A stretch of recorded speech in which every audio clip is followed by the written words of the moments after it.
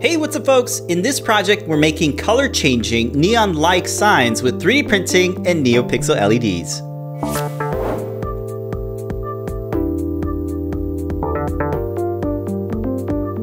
These strips feature flexible silicone diffusion for a neon look with the individual addressable capabilities of NeoPixels. Powered by the Adafruit QT Py RP2040, this powerful but small and low-cost board is perfect for these type of projects.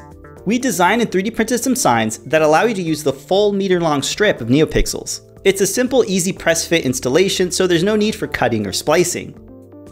The 4 designs use a meter-long strip to make simple shapes designed to fit on the bed of our 3D printer.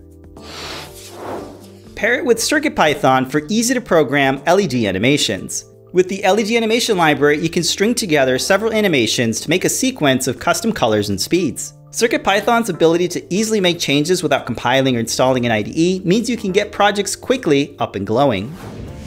The strip features pre-wired cables that we can use to connect it to the QT Py. Cut the end off of the strip and solder the wires to the pins on the dev board. Then load up our example code. Be sure to check out the guide on the Adafruit Learning System for a full step-by-step tutorial on building this project. Now we can easily connect the NeoPixel strip to the QT Py and power it off a 5-volt USB battery or power supply. The NeoPixel strip fits into the channel and stays in place thanks to the grip of the silicone.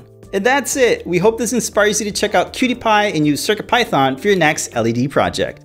Thanks for watching, and be sure to subscribe for more projects from Adafruit.